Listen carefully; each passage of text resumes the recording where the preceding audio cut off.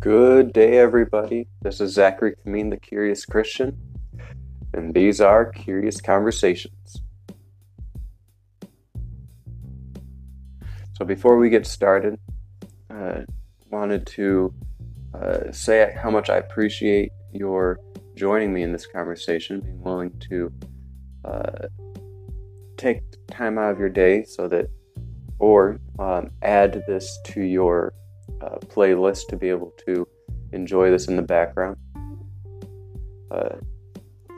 And I wanted to say how much I appreciate some of your feedback. Many of you guys have messaged me, emailed me, and I wanted to say thank you. And your guys' suggestions have been greatly appreciated. So far, it seems like the segment style that I've been proposing the past few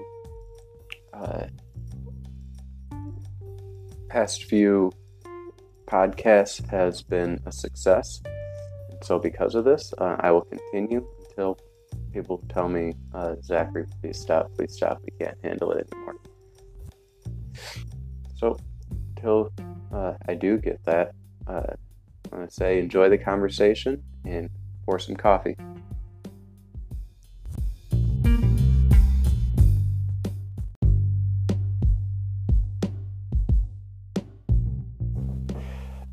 As has been tradition in Curious Conversations, we'll start with a quick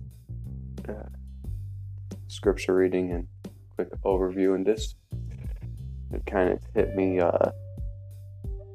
last night, this passage, and so I figured I would share it with you. Not because I read it, just because I remembered it. Right, so to give you an idea of the scripture reading that I often do, it's my tradition or my habit to read a psalm, a proverb, and a chapter of Ecclesiastes every evening. And I was reading Ecclesiastes 2 because it's February. There's 12 chapters in Ecclesiastes, so I read whatever chapter correlates with the month. I read that chapter of Ecclesiastes. And then this whatever day correlates with Proverbs, I read that chapter. But I'm not going to talk to you about Ecclesiastes 2. I'm going to talk to you about Ecclesiastes 12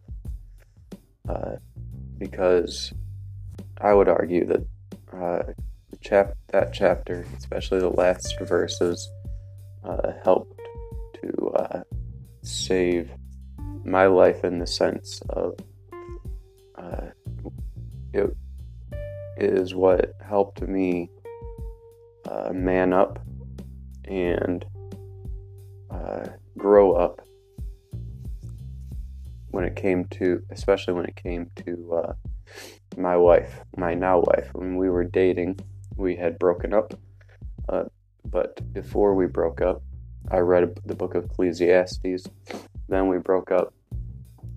We were separated for a short period of time, where then I pursued her again, and then we got married, and now we're where we're at, happily married, and I drive her crazy, which makes it a happy marriage.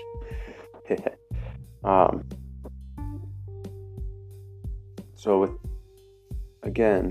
the book of Ecclesiastes, in chapter 12, I'll read from verse 9 to the end to save on time. It says, besides being wise, or never mind, because this is just an overview. I will read from 11. The words of the wise are like goads, and like nails firmly fixed are the collected sayings. So they are given by one shepherd. So this is Solomon talking about his writings in one sense, from the Psalms, I would say the book of Job, Ecclesiastes, Proverbs, the Song of Solomon, and he recognizes that they all come from one shepherd. Now, is he talking about himself? I would argue no, he is referring to God, because there's more than one author of the Psalms. In fact, Solomon only wrote one psalm or two psalms. His dad is the one who wrote most of the psalms in the book of Psalms. Solomon did write Song of Solomon and Ecclesiastes and much of Proverbs, but even in Proverbs, it's not all written by him. And Job was compiled by him, or edited by him, as it were. But he's recognizing it is from one shepherd, and that shepherd being God. And he continues and says, "My son, beware of anything beyond these. Of making many books there is no end, and much study is a wearying of the flesh. The end of the matter, all has been heard. Fear God and keep his commandments. For this is the whole duty of man. For God will bring every deed into judgment, with every secret thing, whether good or evil." So this is convicting to me because, as you guys know, I have several hundred books, and you may say, well, how can I have several hundred books and not be breaking this commandment? Well, trust me, my book is not my mini library is not a library, and I'm content with what I have. And I recognize what he's saying here, to beware of anything beyond these things. And I would see anything that's not Scripture, commentary of Scripture, that's trying to be faithful to Scripture, is something that's beyond these things. And that doesn't mean you can't read them, but you need to be aware. You can't read Plato. You can't read the Conversations of Socrates. You can't read Aristotle on virtues. You can't read these authors without being aware, because they will lead you astray. You need to be careful. But when you're having curious conversations with people, beware that they are not going to try to lead you astray, so that at the end of the day, everybody will be able to say, "Fear God and keep his commandments, for this is the whole duty of man."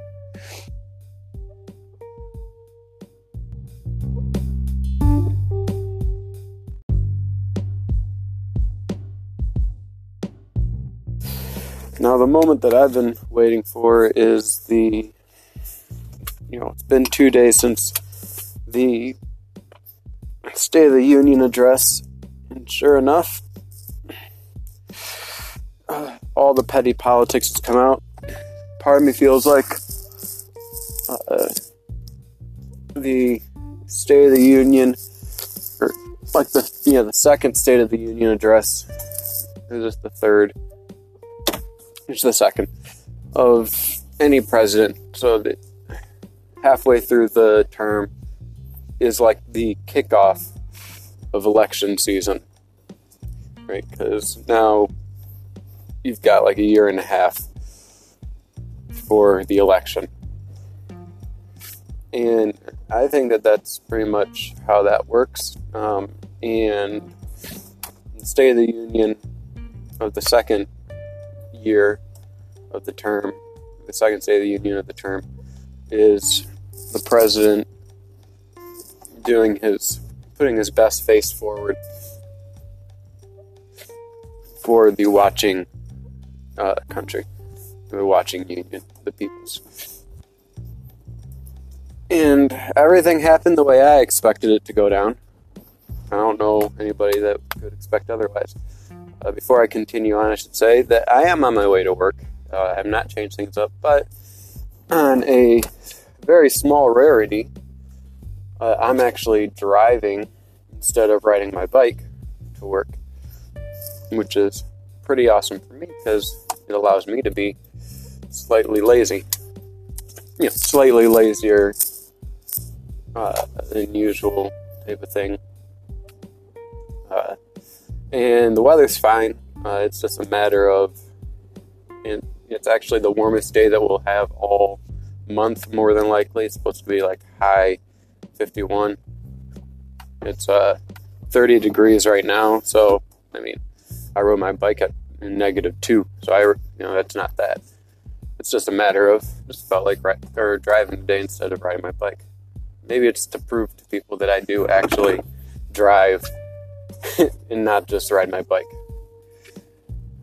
All that being said, back to the State of the Union. It's not. I already talked about the State of the Union yesterday. This is more the aftermath and what I see coming. My senators, and I need to look up my state reps around here too so that I can keep tabs on them, but to focus on just the senators because there's only 2 of them, so it's easier. Gary Peters and Debbie Stabenow stood up and clapped and applauded and laughed and minded their tongues when it came to things that they disagreed with, so they were very respectful. And beyond respectful, they seemed to actually be enjoying themselves. But now, after the State of the Union, they are singing a different tune. They are griping and complaining and grumbling and, criticizing the president and not being happy. But for which I don't understand why they would be doing this, except just pure petty politics. They don't like the president. They can't give him a win. They can't say, "Oh yes, I agree with the president here," because it would hurt their base. Debbie Stabenow was like, somebody took a picture of her with her eyes closed, probably blinking or something. And they're like, "Oh look, it's Debbie Stabenow sleeping because she's old." And she was like, "I wasn't sleeping. I was." I think she put it. I was keeping myself from screaming. I'm like, you were clapping and laughing and enjoying yourself most of the time. So I don't want to hear her saying, "Oh, I was trying to keep myself from screaming." What, screaming and laughter? Which part were you wanting to scream at? Us wanting to make abortion illegal? Which part? The part where unemployment rates for everybody is down? Are you wanting to scream at which part? Which part is she trying to not scream at? What part did the president say that she didn't absolutely agree with not even 2 years ago? During her campaign thing, she said everything that the president said during her campaign. That's why she won again this past election. Did she think that we forgot what she said? I don't know what she's trying to drive at. Appealing to her base, maybe, but I wish that people wouldn't be posting her being indifferent to the president or seeing her roll her eyes or whatever. I want them to be showing her applauding the president. I would like to see the pictures and the videos of her being happy about what the president said. I really don't give a crap whether she's rolling her eyes at the president. She's a Democrat and he's a Republican. I expect her to roll her eyes and be indifferent. What surprised me was her approval of the president. What surprised me was her applauding the president. And her now flipping the script and going back to a attitude of indifference and contempt and whatnot, trying to rewrite history as if she didn't just give her hand of approval to the president is silly. I mean, she didn't dress in white. She didn't applaud when the socialists applaud. She was doing the right things, as I expect the senator to do. I expect her to not applaud to socialism. I expect these are things I expect her to do, and she did them, and I was happy with her. Now I'm cranky at her because she's being petty, using Me Too, hashtag Me Too language, saying I was trying to keep myself from screaming, as if the president was like ear raping her or something. Perhaps I'm overreading it, but it made very little sense to me why during the State of the Union she was clapping and happy, but now she's a grumpy grandma again. It makes no sense to me. Perhaps some of you guys can explain it to me. I need to look at Gary Peters, and again I need to look up these state reps, or the House of Reps, that the 16 that represent Michigan, who went, who didn't go, and whatnot. This is going to be an interesting election, I think.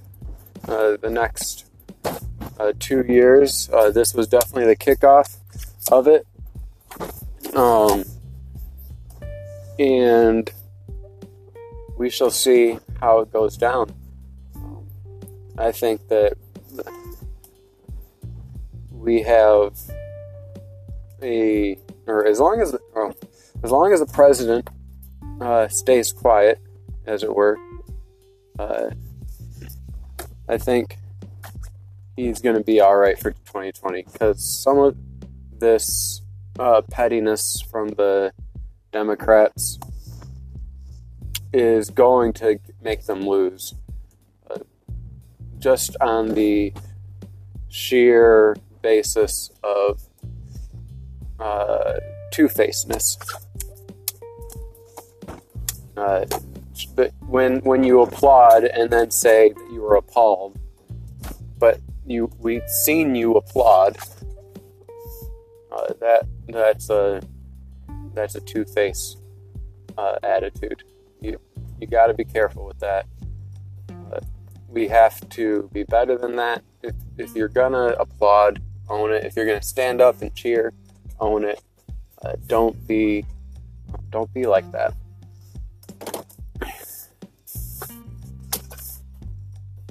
So, pay attention, guys. Pay attention to this election season. We're not done with it. We just began. This was definitely the kickoff to the election cycle. The pettiness will increase. The pettiness will get more extreme. The backstabbing will commence. You're going to see it, especially in the Democratic Party. The Republicans have the benefit of having an incumbent, so they don't need to get too petty when it comes to the president. They just need to focus on the down-the-ticket deals, and we'll see how that goes.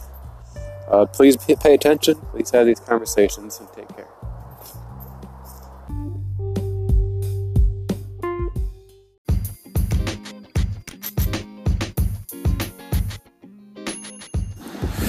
Well, that's it for today's conversation. I hope you enjoyed listening as I enjoyed speaking. But if you are in absolute desire and frantic need of more curious conversation topics and information, you can go on my blog and read some of the articles on there, or you can skip down, or you can skip up to another one of my episodes. Please be willing to give a good review, a 5-star review on iTunes. Put in a nice review for me if you'd be so kind. It'll help with getting my podcast more and more known. and so that more people can join the conversation. If you would like to interact with me and have some dialogue and some one-on-one curious conversations, please do not hesitate to email me at zacharykameen@yahoo.com.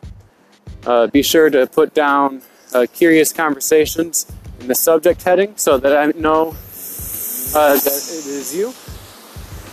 You can always follow me on Twitter at Zachary Kameen, or you can follow me or add me on Facebook at Zachary Kameen. Until then, until next time, God bless, guys. Take care and drink some coffee and come to Jesus. It's Curious Conversations.